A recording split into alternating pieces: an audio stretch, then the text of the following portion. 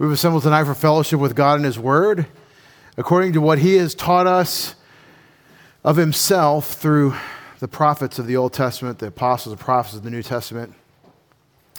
And that relationship that we enjoy through the cross of Jesus Christ is something that we're going to feast on, we're going to feed on tonight. We're going to continue to learn of Him and grow.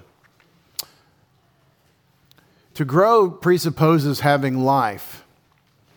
You don't want to not be alive and grow. That would be a monstrosity.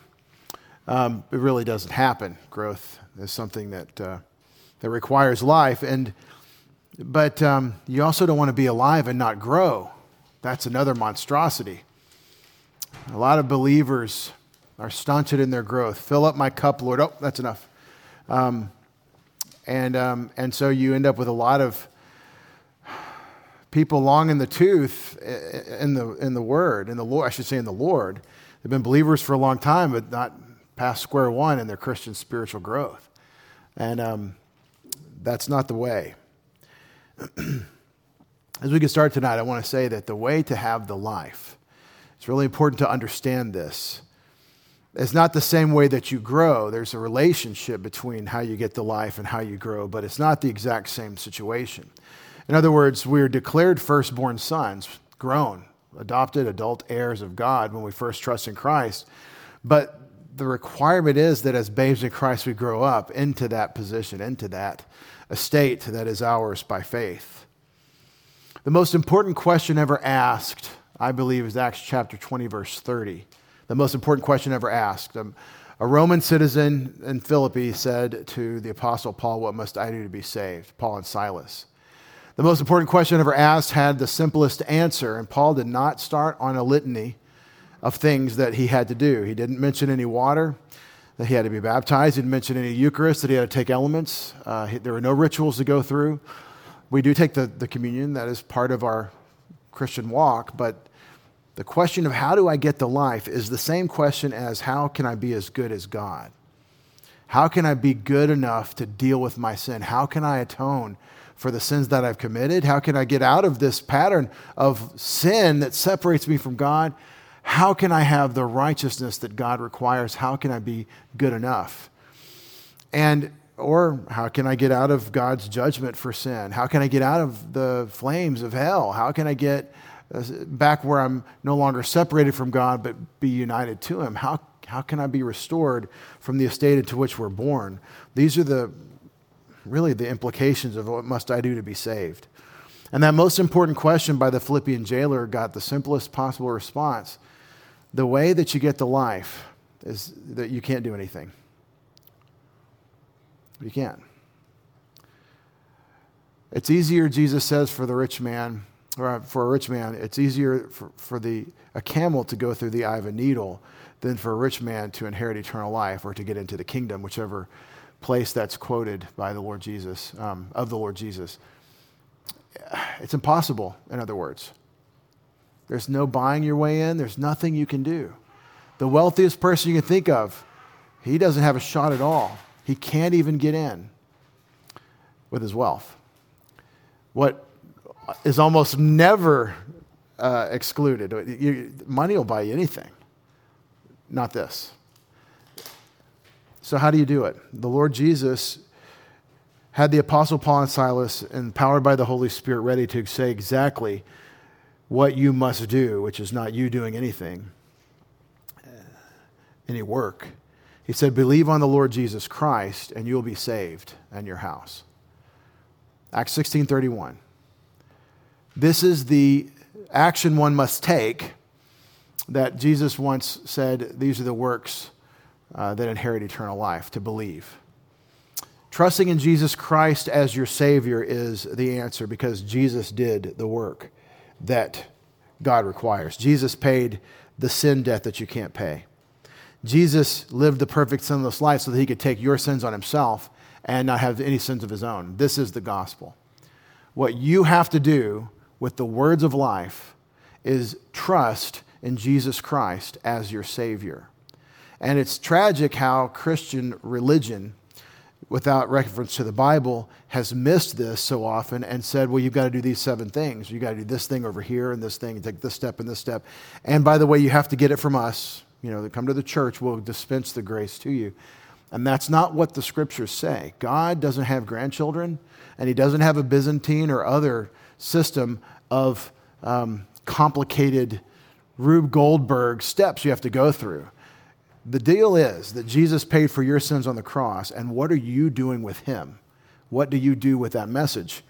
And it's simple childlike faith. Jesus died for my sins and rose from the dead. I am trusting in him, the one who made me, and the one who holds all things together by his powerful word, who became one of us at Christmas, as we say. He died. He was born in a human body, as a human being, I should say, with true humanity, and yet being God, the creator from eternity past, the Son of God, who came to die in our place. This is the gospel. And this is the beginning of your relationship with God. And believers, fellowship with God is your birthright. Having been born again, you are called to walk with him, to walk worthy of your calling, to walk in a life of righteousness, or walking in the light, as God himself is in the light. And I always offer you a moment of silent prayer if you need to bring anything as a believer to God that is between you and him in terms of your fellowship. It does no good to lie about the situation if there's personal sin. It certainly curses your life to persist in personal sin. The solution to mental attitude sins of resentment, bitterness, jealousy, anger, spite, malice, all of these things that no one can see but God sees. The solution is to name them to God, to forsake them, and receive the forgiveness that God, through Christ's work on the cross, extends for fellowship with him, not to reestablish relationship, but to enjoy it in fellowship. Let's pray.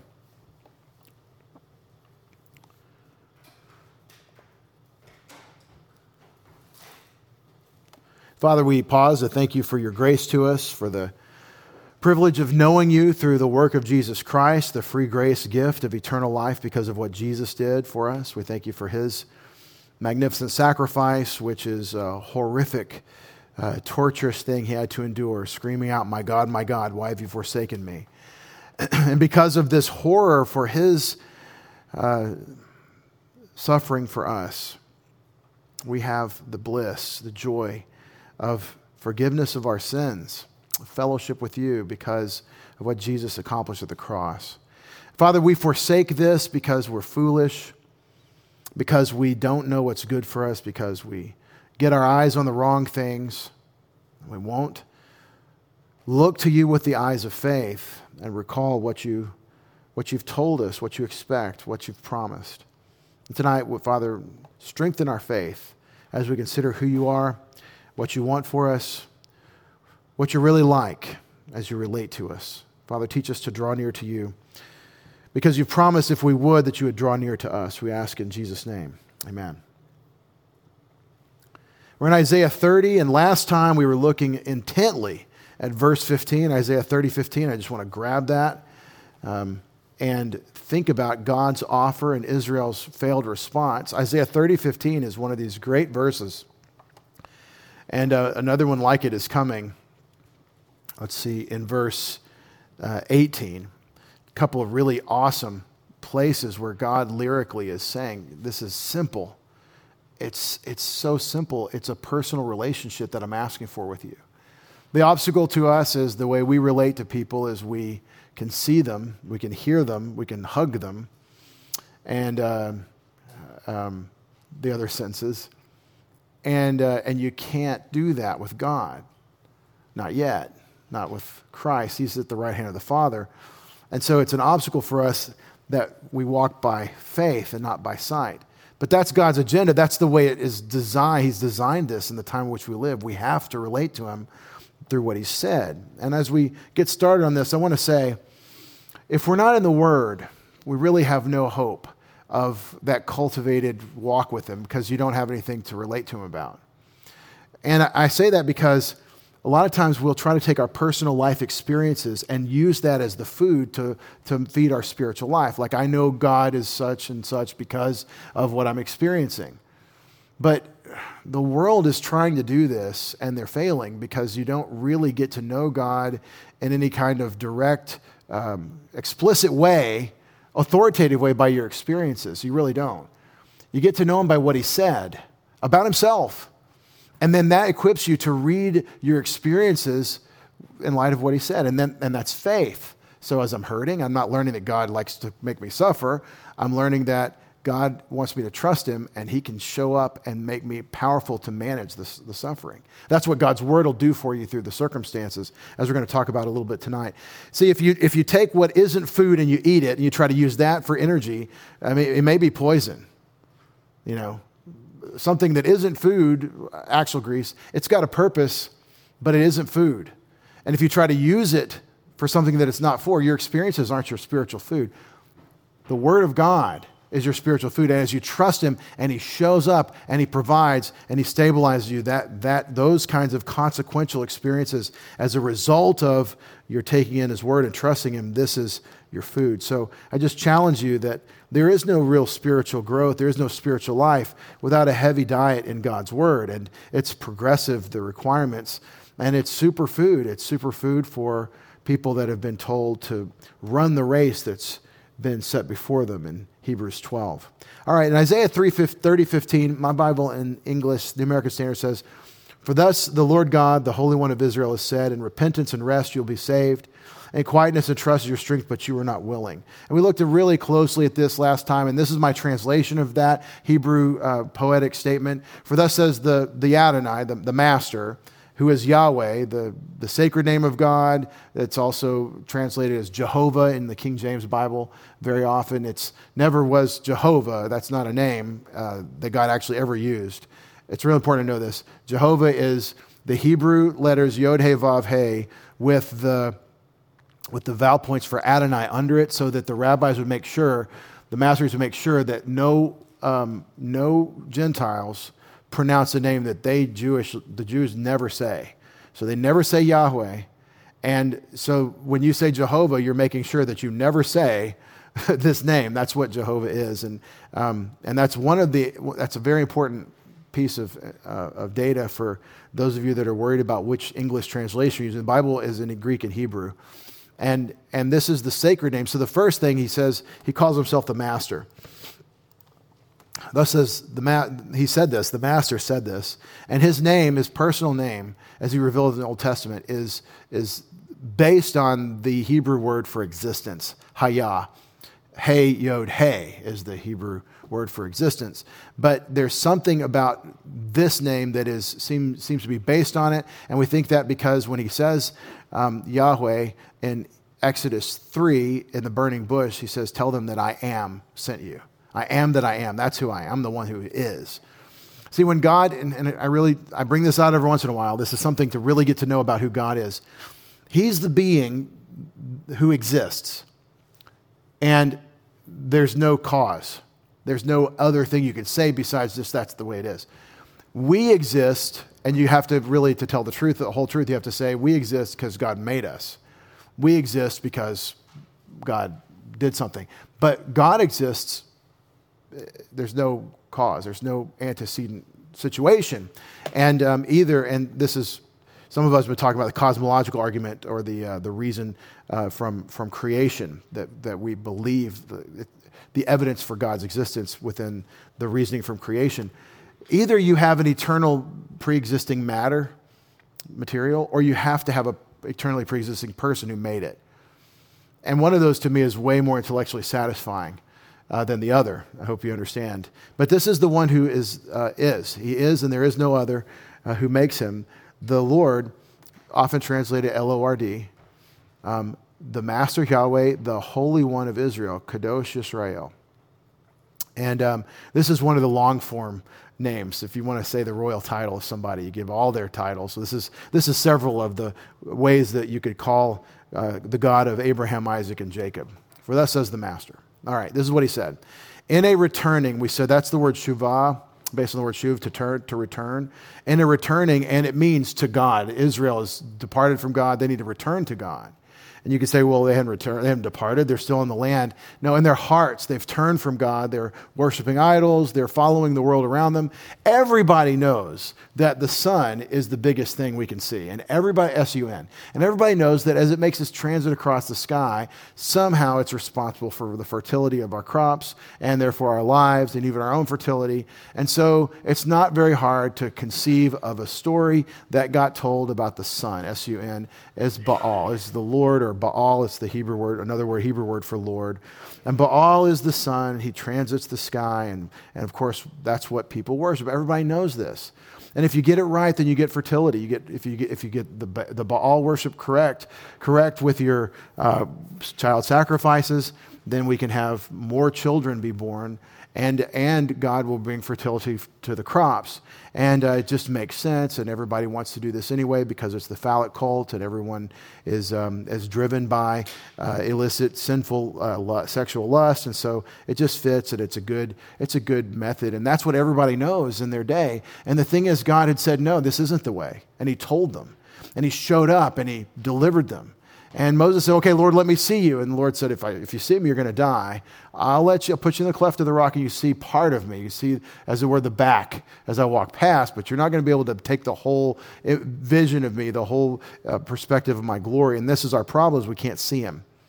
But this is the people that have rejected God in their hearts despite having His revelation. As we said last time, when you're sitting in the map, where 1 inch is 1 inch, it's really hard to see where you are. You don't have any perspective. You zoom out and see the big picture, like, oh, well, we're way off track. And that's what we're seeing. And so we don't want to be callous and foolish to say what idiots that they were. They were just following the world around them because Satan has deceived the nations. And so they were following in the footsteps of basically the rank and file of the human race. But God told them, in a returning to God and calm, you'll be saved. Calm, a rare word, fairly rare word in Hebrew for not being anxious, not being in distress, not being emotionally compromised, but being stabilized. God's salvation for them is in the cleft of the rock, in refuge with Him, and so they don't need to be afraid. They don't need to be pushing shock from their fear so that the adrenal response is overdriven and they're ineffective and incapable. We are not called to spaz. That's one way to summarize it. The Christian life is not a life of anxiety. It's a life of rest in God and His promises. And that's one of the things that kind of comes out of this verse. The parallel thought that Isaiah echoes what God said. He says, in quiet and confidence, that word confidence, bika, which is from batak, to take refuge in or to rely upon, to found yourself on, the stabilization that you get from resting yourself, your weight, your need on the rock of God's provision. This is in this word confidence or a taking of refuge in God. So on the outside of this, you have the return to God and confidence in God. On the inside, and this is in the Hebrew order, you have calm and quiet. Now, I've told you before, I'll tell you many times, Hebrew poetry rhymes in thought, not in sounds usually. In verse 18, we get some alliteration that sounds similar, and it's very lyrical the way Isaiah does the little saying in verse 18. But here, it's not rhyming in sound so much as in thought. And I want you to notice on the outside what you need to do with God. You need to return to Him. You need to trust in Him. Israel, that's what you should do. You should return to God. You should trust in Him. And these are parallel thoughts. These thoughts are synonymous. And the inner point is that there should be a stability that arises from that. Don't you want to be stable in the crisis? Don't you want to be able to weather whatever the storm is? In Isaiah's day, the nation was under divine discipline, as prophesied in Leviticus chapter 26, for their idolatry. God said, we're going to enter this covenant, we're going to do this thing at Mount Sinai, and I'll be your God, you'll be my people, and you obey me and do what I require, and you'll be blessed, and you go into idolatry and disobey me, you'll be cursed. And that was the arrangement God made with national Israel at Mount Sinai and their theocratic government. That was the deal, that was the law.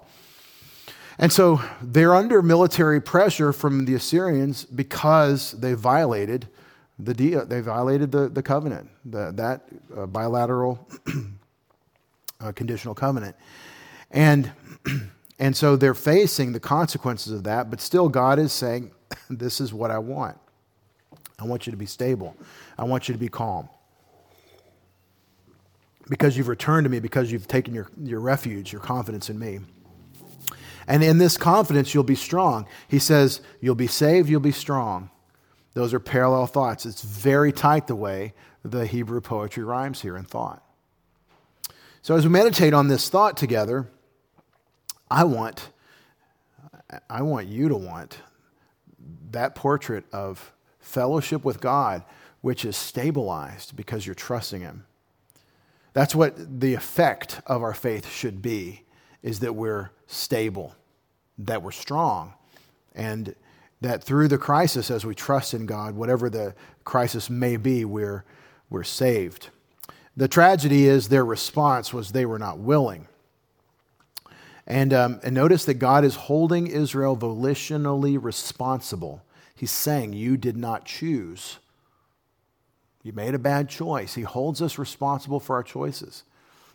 And it's really important to gather that, and he's telling them this, and so they'll know. So what we talked about before is the battle drill 1. I call it battle drill 1. In battle drill 1, the first battle drill in military affairs in our army, the first battle drill is react to direct fire. When someone's shooting at you, you're hearing the pop of bullets overhead, and as they pass by you, I guess they're breaking the sound barrier in front, and I think that's why they pop as they go over. But anyway, it's what they say when someone experiences direct fire.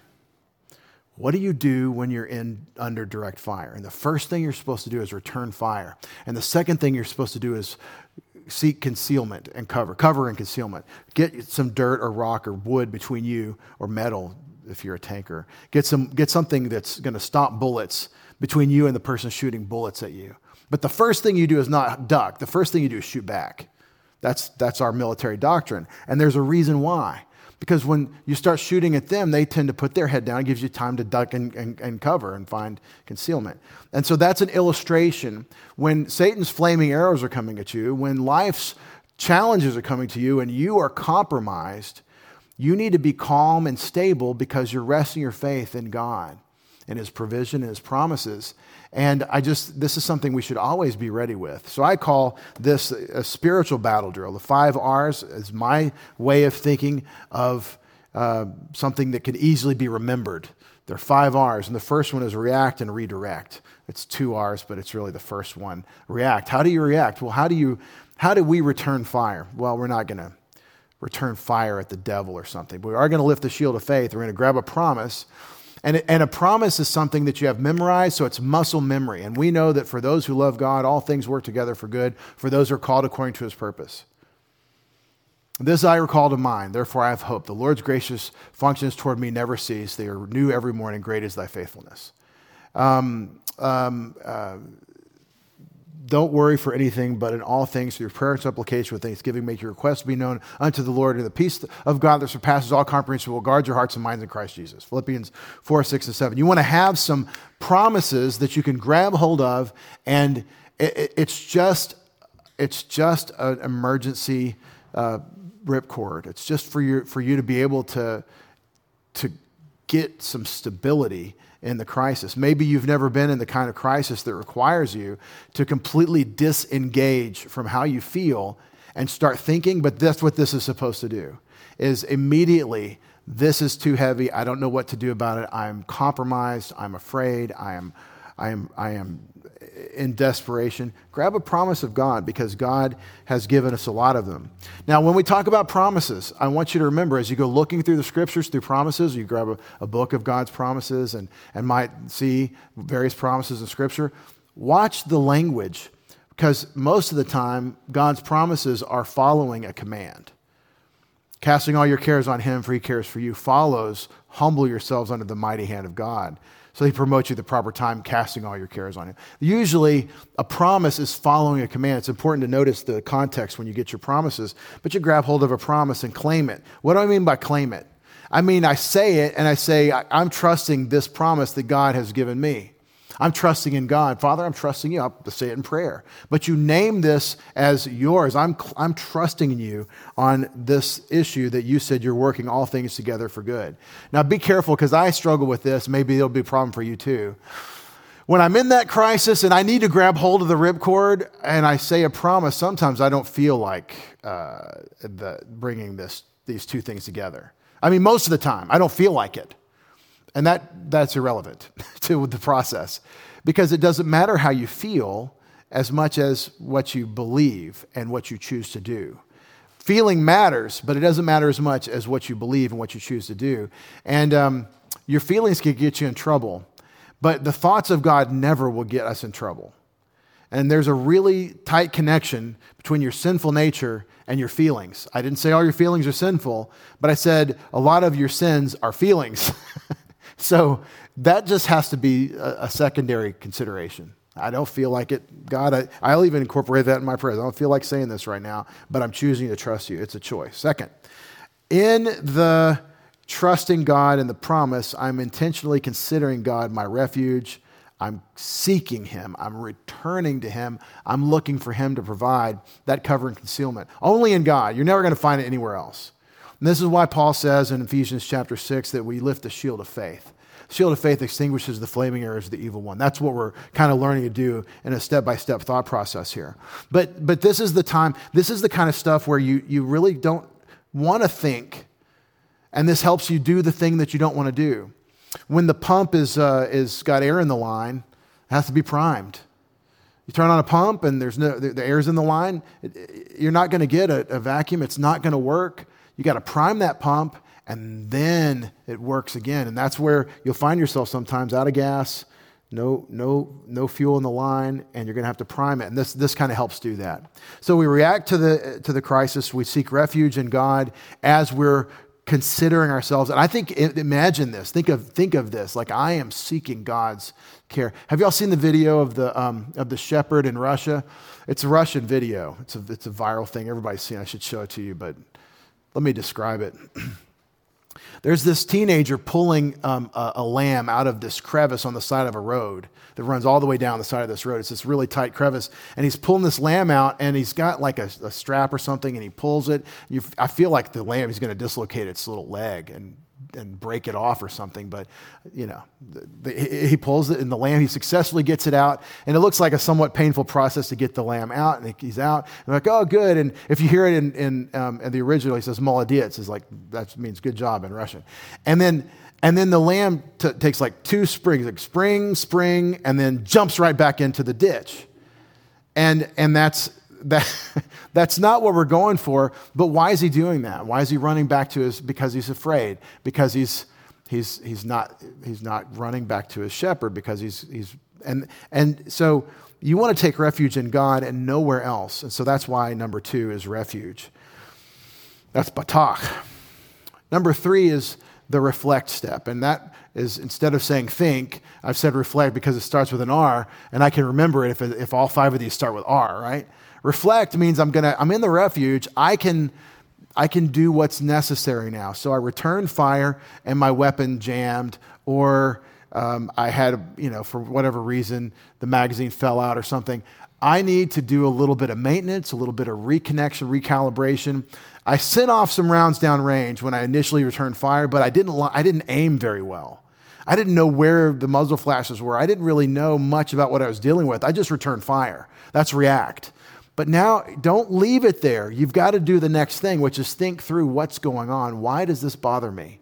What is the problem I'm actually facing? Is the fire coming from over there, or is it coming from over there? Is it a machine gun, or is it a kid with a 22? What is happening? Assess the problem and think it through. And sometimes you want to, always I think you want to do these things in prayer. But what's the nature of this? Why am I afraid? What am I afraid of losing is a really important question to ask yourself when you're afraid. What am I afraid of losing? It may be your life. You may be afraid that this is going to kill you, right? That we're talking about a major crisis. You may be afraid of losing a loved one. The greatest fears in life are life and death fears. What are you afraid of losing? And what do you do about that? We need heavy artillery to deal with the loss of life. We need like the resurrection as a thought process to deal with that. And that's really where it goes. But what are you afraid of? Why are you upset? Think it through. And you're in the refuge. You're under God's cover. You're under the everlasting, in the arms of God, as it were, underneath the everlasting arms. So you do some reflection. The fourth is to relate. Now, relate, it means that you put that problem that you thought through in step 3, you put it in perspective with what else you know. I like to put the problem right here. You can explain to someone if you ever want to break it down. The problem is right here. The problem is right here, and it's this big. And it doesn't change how big it is, but I changed my orientation to it. I changed where I'm standing with respect to it. In fact, that problem stays the same size, and my perspective goes infinite. I start thinking of God, his eternal plan, his eternal purpose. I start thinking of what else I know besides this problem. What we'll do when we're compromised, when we're worried, when we're afraid, is the problem we're facing, the hardship that we're looking at, the hardest thing we've ever dealt with in our lives. Some of you are headed toward that. We're all headed toward that in a sense. But the big problem that we're looking at will become so big to us that we pretend like we don't know anything else but that problem.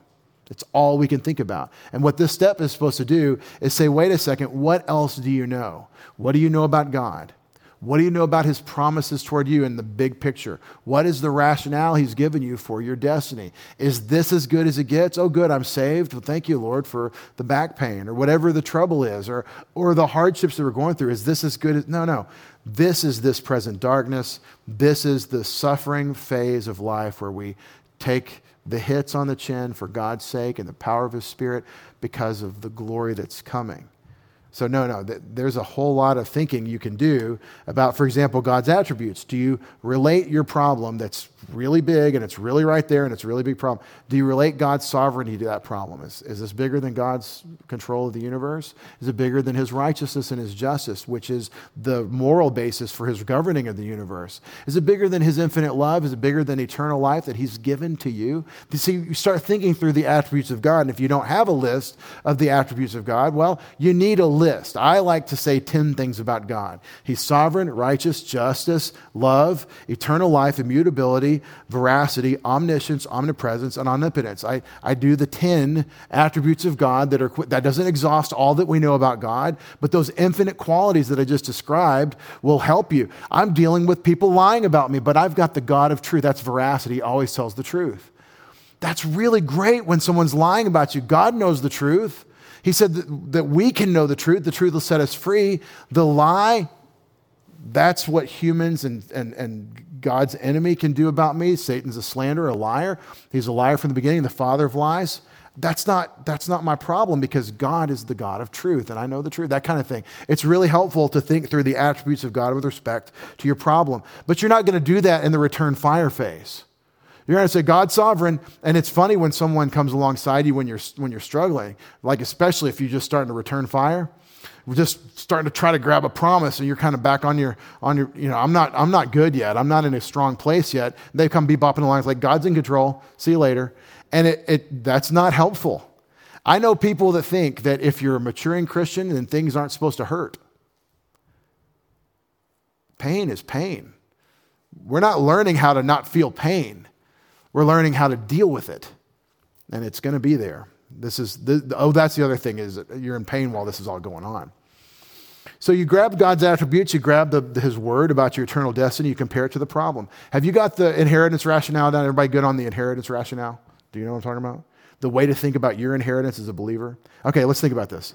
In Hebrews chapter 1, Jesus is called the heir of something. Do you remember what it says about Jesus? He's the heir of all things.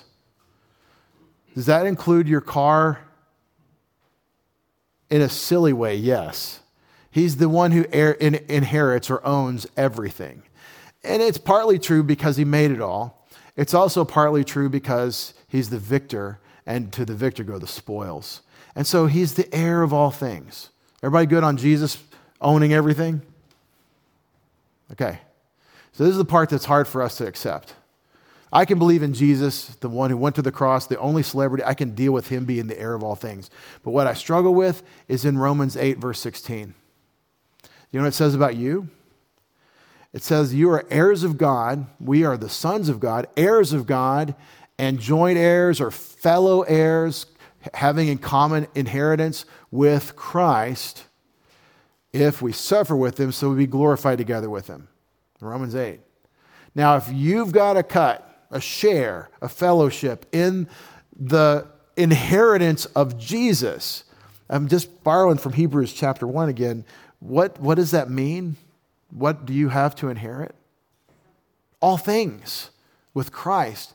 Do I need to be worried about anything? Anything? See, that's the inheritance rationale. And it goes really well. It pairs nicely with Matthew 6. Seek first the kingdom and his righteousness, and all these necessities, all these things you need will be added to you. All right. How do the attributes of God and your eternal destiny compare to the problem? I'm going to inherit all things with Christ. So this financial thing that has me, standing on the bridge with Jimmy Stewart, the inheritance rationale helps me with this. Of course, you're not going to stand on the bridge with Jimmy Stewart because you grabbed a promise from God's word that applies to you. You trusted in God about it. You sought refuge in God, and you were stabilized a little bit to think about what the problem is. And now you've related the problem to your eternal inheritance and God's attributes. And so you're not going to go stand on the bridge with Jimmy Stewart, but we will watch It's a Wonderful Life at some point this season. And then the fifth step is the obvious conclusion. We may not have to be told this if we've gone through the four things here and related our problem to God's eternal promises and the big picture inheritance. We are commanded to rejoice even in suffering. And we don't rejoice because of the suffering, we rejoice in spite of it because of God's provision. So this is a really important process that we should be thinking through all the time, and it summarizes a whole lot of really the New Testament. But the more you learn, it also gives you kind of a skeleton, if you will, to hang what you know or what you're going to learn going forward about God. It gives you something to think about. So you put some meat on these bones of what you know of God, of how you will relate his word and his promises to your problems.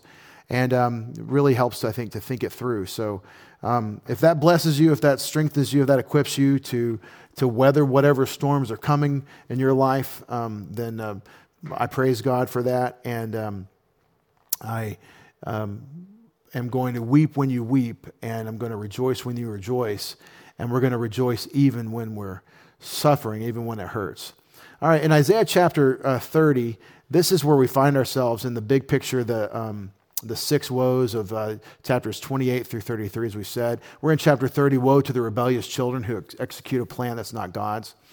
And then as we keep looking in Isaiah chapter 30 itself, this kind of further zooms in. We're in this portion here that's kind of the focus of chapter 30, where we're looking at Israel's rejection, the Judah's rejection of God's word, and there's a consequence to it. That's the verse 15, I offered, but you rejected it. But then God is still going to bless Israel in the future. There's still going to be, even though Israel in Isaiah's generation is going to fail, God is going to bless in the future. And there's a couple of challenges to us. We want to ask in 18 through 26, when? When are you going to bless national Israel in the future? And in the near future of Isaiah's day, when he's writing this, Hezekiah the king is going to lead a national repentance, and you're going to have the events of chapters 36 and 37, where 185,000 Assyrians are destroyed by the angel of the Lord in one night. And the invasion is stopped, and Judah is saved. Now, they conquered the entire southern kingdom of Judah, all the cities except for Jerusalem.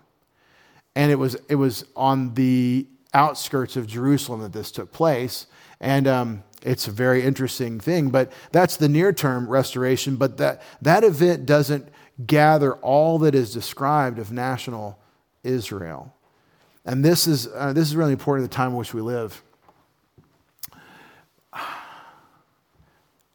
The more I talk to fellow believers in Christ about current events, the more I'm detecting confusion about what we're looking at, what we're facing.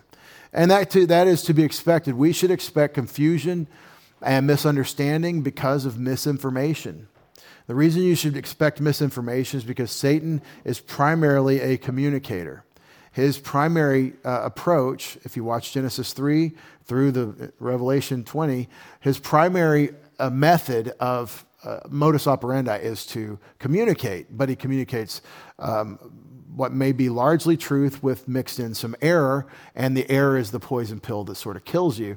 And so the world we live in since Genesis 3 is filled with misinformation. And it does no good to hire people that are media experts or something to be the panel that'll tell you where there's been a misinformation, because the misinformation police are often guilty of misinformation. That's their job, is to misinform about what's been misinformed. And we're all pulling our hair out saying, how can I get some honest answers? So I'm not surprised that Christians are confused about, for example, God's program for future national Israel. I'm not surprised that anti-Semitism, and I don't mean disagreeing with national policies of the Israeli state, I mean actual animus against the genetic offspring of Abraham, Isaac, and Jacob that says things like, from the river to the sea, Palestine will be free. I'm talking about anti-Semitism that Revelation 12 wants to kill all the Jews, that is surrounding that little Israeli state by all their neighbors. It's like the one unifying thing in the Muslim world to kill all the Jews. It's not surprising that you're seeing this crop up. And I just want to say, the Bible is full of prophecy about a glorious, eternal, national, believing, genetic Israel, a resurrected, believing Jewish people.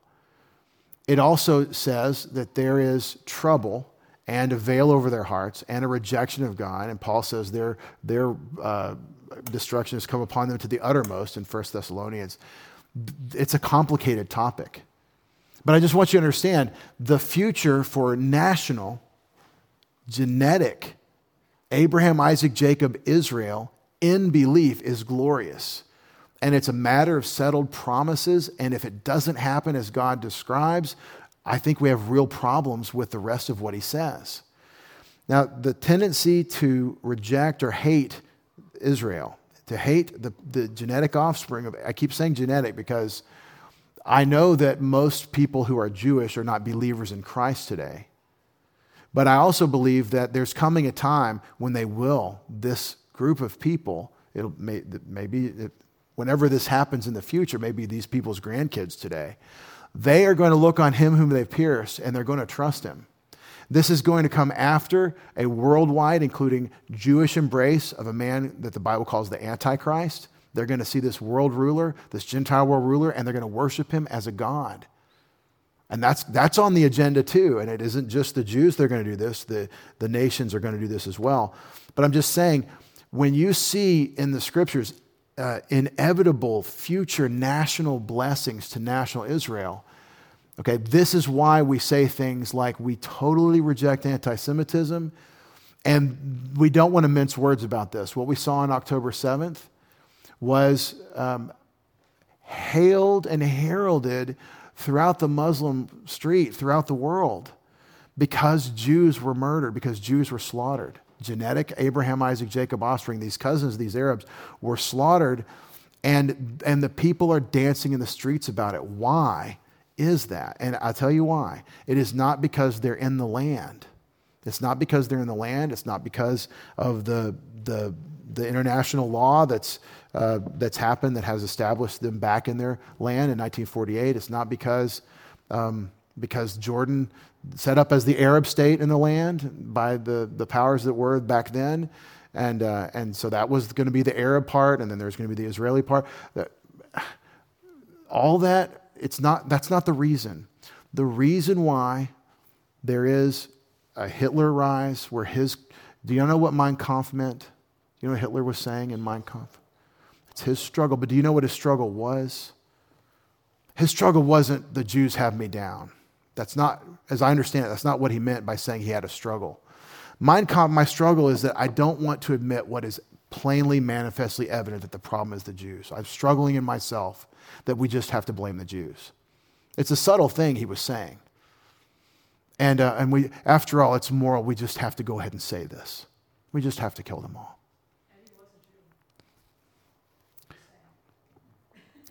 So the reason this is a problem is not because they're in the land.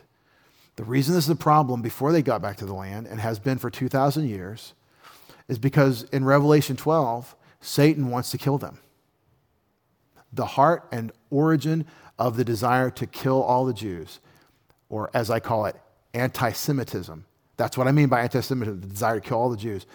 That comes from Satan. It is the dragon that comes out of the sea, and it's been his program from before Jesus was born, and it's his program all the way through to the end of the tribulation. That's the program. Even when the peace treaty happens with the Antichrist and the many, that establishes the beginning of the tribulation period, the time of what the Bible calls Jacob's trouble, that last 7 years. So it's very important to understand. I want to make one thesis about this as we talk about future glorious, glorified, believing national genetic Israel with the nations. I just want you to understand, when we here at Preston City Bible Church say anti-Semitism, we don't mean disagreement with the policies of any Israeli statesman or any Israeli governmental decisions or any of the Israeli state stuff. We don't mean that we are agreeing or disagreeing. That's not what we mean by anti-Semitism. And being pro-Israel doesn't mean that you agree with all of their policies. It's very important to understand this. We don't agree with unbelief. We don't believe in communism or the horrible leftism that obtains still in the Israeli state. We don't believe in a lot of the misunderstandings and misapprehensions of various Jewish people. Anti-Semitism is the satanic conspiracy to destroy all of the Jews and remove them from the earth. You see, God has an eternal promise for an eternal people, and if Satan can stop it, that will cancel. And it seems that that's part of the agenda. And again, anti-Semitism is Revelation 12. It's the Revelation 12 effort of Satan through various agencies to destroy Israel. And when we say it that way, when I say it that way, to me it becomes very clear about the misinformation and the political hand-wringing. Listen around today. As credence is given to Hamas, credence is given to the Palestinian Authority, credence is given to all those people who just want to kill all the Jews. The more it's said that those people, we just need to hear them and give them a chance to get their message out. That is their message. Their message is the eradication of the Jews. And I've heard a lot of misinformation, for example, that various outlets saying we need to defend Israel and stop this anti-Semitism. They'll say, well, that's calling for genocide against the Palestinians.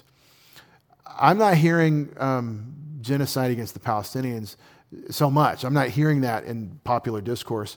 I'm hearing the complete removal of Hamas. I'm hearing kill all Hamas, which is a terrorist organization that has said their only stated goal is to kill all the Jews. So anyway, this is a hot and button topic in the time in which we live, and I've seen one person already be compromised by an anti-Semitic argument because they were told by an anti-Semite that we don't have to protect Israel. But see, there is an international conspiracy, and you can see it in all the nations surrounding Israel, to destroy all the Jews. Now, whether I act or not, listen, whether I act in support of these people's right to live or not, God is going to preserve them. But just like prayer, I pray in accordance with God's revealed will. I vote in accordance with God's revealed will. I do what I do based on what God has said, and I trust Him, and I consider this a really important way to parse through things. Now, when people bring to you the missteps of the Israeli state or the various wicked actors who happen to be Jewish, of Jewish descent, like, for example, Karl Marx, when that stuff is brought up, that's a different topic than the right of these genetic people to exist, which is really the heart of the problem, in my opinion, of anti-Semitism. And I just wanted you to understand this. There is a future glory and restoration of Israel. Listen to the just verses 18 through 26 as we close down tonight. Therefore the Lord longs to be gracious to you. Therefore he waits on high to have compassion on you. For the Lord is a God of justice. How happy are all those who long for him. O people in Zion, inhabitant of Jerusalem, you will weep no longer.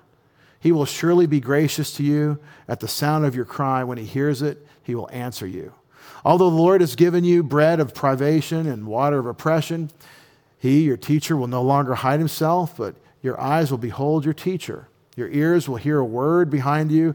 This is the way, walk in it. Wherever you turn, to the right or to the left. And you will defile your graven images, overlaid with silver, and your molten images, overlaid with gold. You will scatter them as an impure thing. I wonder if you can guess what that word is for the impure thing. That's called a euphemism when we say that.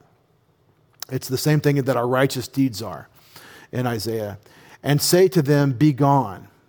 Then he will give you rain for the seed which you will sow in the ground, and bread from the yield of the ground. It will be rich and plenteous, and that day your livestock will graze in roomy pasture. Also the oxen, the donkeys which work the ground will eat salted fodder, which has been winnowed with shovel and fork. On every lofty mountain and on every high hill there will be streams running with water on the day of the great slaughter, when the towers fall. I want you to hear, when you switch over from verse 24 to verse 25, all of a sudden we're going from peace in the land to warfare. But it's warfare God brings against the enemies of national Israel. The light of the moon will be as the light of the sun, and the light of the sun will be 7 times brighter. And the light of 7 days on the day of the Lord binds up the fracture of his people and heals the bruise he's inflicted. My interpretation of those words about Israel at peace in the land and faith, I don't think this has happened yet. There was a Hezekiah recovery, but it was short-lived. Did you know the story of Hezekiah, the king, in the line of David and Judah? Hezekiah came down with the cancer. It was apparently a cancer that he got, some sort of skin cancer, active, aggressive skin cancer, and he was given an oracle from the Lord that he was going to die from it. And he cried out and wept to the Lord. And God said, I have heard your cry. And okay, I'm going to give you 15 more years. It was going to kill him, but he got 15 more years to live. And that's an interesting arrangement that happens. But you have to read the story kind of for the big picture. Because in that 15 years that Hezekiah lived, a couple of really important things happened. One was he had a son named Manasseh. This was really bad news for the nation. Really bad news. It would have been better for somebody that wasn't related to become the king, like a nephew or something, or somebody else in the line of David. A lot of heirs to David back then, but no, it became Manasseh, and he was one of the worst kings in Judah, and he taught the people to commit child sacrifice, and that was in that 15 years that Hezekiah got longer to live. Sometimes it's better to go see the Lord than to bring Manasseh onto the world. And I'm not saying that's what the text means. I'm just saying it's unfortunate that we got Manasseh. Another thing that happens is he shows the Babylonians all of his treasuries. And the prophecy from Isaiah is, well, you've shown them the treasuries. The Babylonians are going to come get all that. But it's going to be in the future, in your kids' day. So, oh, good. At least it won't be in my time. Hezekiah was not the greatest. He wasn't the sharpest leader. He wasn't the most, what do they call it, transformational leader or whatever. But that's the story of Hezekiah. And so seeing him as the great restoration that we're reading in this chapter, where God has this ultimate binding of the wounds, I don't think that's what he's talking about. I think he's looking way down the road over our heads at what's coming in the future for a national restoration of Israel, and they're going to be at peace in the land. As we really do close, I want to remind you of the awesome eternal promises and prophecies God has for national Israel and how that affects the nations. For example, in Isaiah 2. Isaiah 2 is one of the coolest passages in all the Bible. It will come about in the last days that the mountain of the house of the Lord will be established as the chief of the mountains, be raised above the hills, and all the nations will stream to it. That's all the Gentile nations will come to the mountain of the house of the Lord. Mountain generally being used in prophetic scripture, especially in places like Daniel 2, as a kingdom.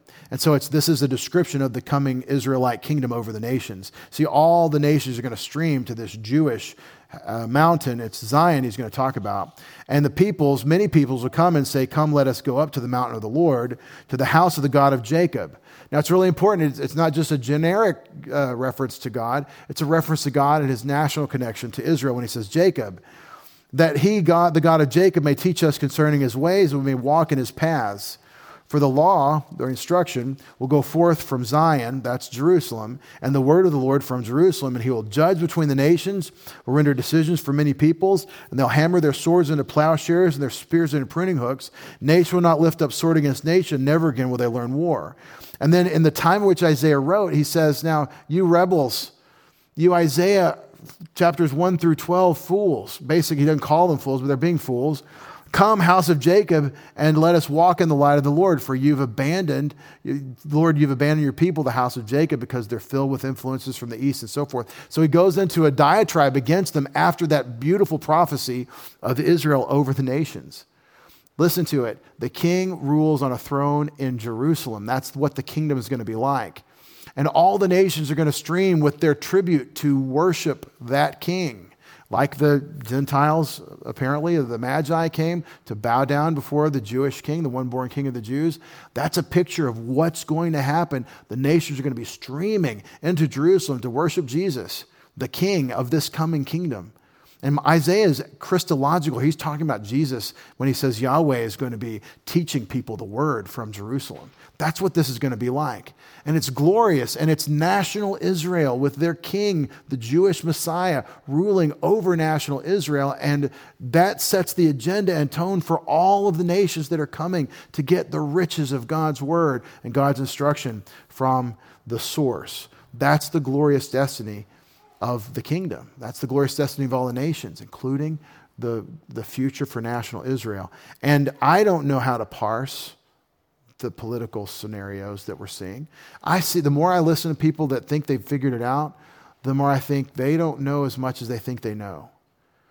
And it's really tough. I'm a benefit of doubt person. We better be really skeptical about a lot of things that are being served up to us. But here's one thing I know. Satan wants to kill all the Jews.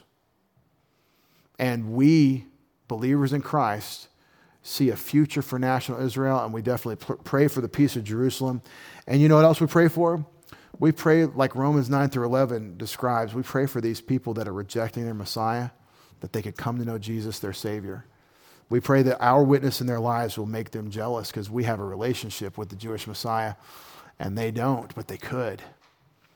Father, we thank you for this eternal life we've shared tonight to think about your policies, your provisions, the prophetic nature of future Israel, and the gospel of Jesus Christ, the refuge we can take in you any moment, every moment, because of your promises. Father, we know that you are going to stabilize us when we recourse to your care, to your refuge. We also know that you're going to develop us and challenge us through various testings in life. And as we trust you, it's going to manifest proven character and continue to develop us. And we know that's part of your agenda. And Father, we don't want to go to the gym so much. We don't want to put our faith to the test. We don't want to climb the hill, but we know that we must, and we really want the outcome of it. So help us have the attitude that looks for your provision through the struggle, through the challenge. We need you to strengthen us for what you know lies ahead of us, and we ask for your word to continue to fill us, that your Spirit would fill us with your word, not only when we study, but when we need to bring it to bear. We need to say the words of life to those around us. We need to bring compassion when we need to love as you love and think through the challenges before us. We ask you to strengthen us for it in Jesus' name. We all said, Amen.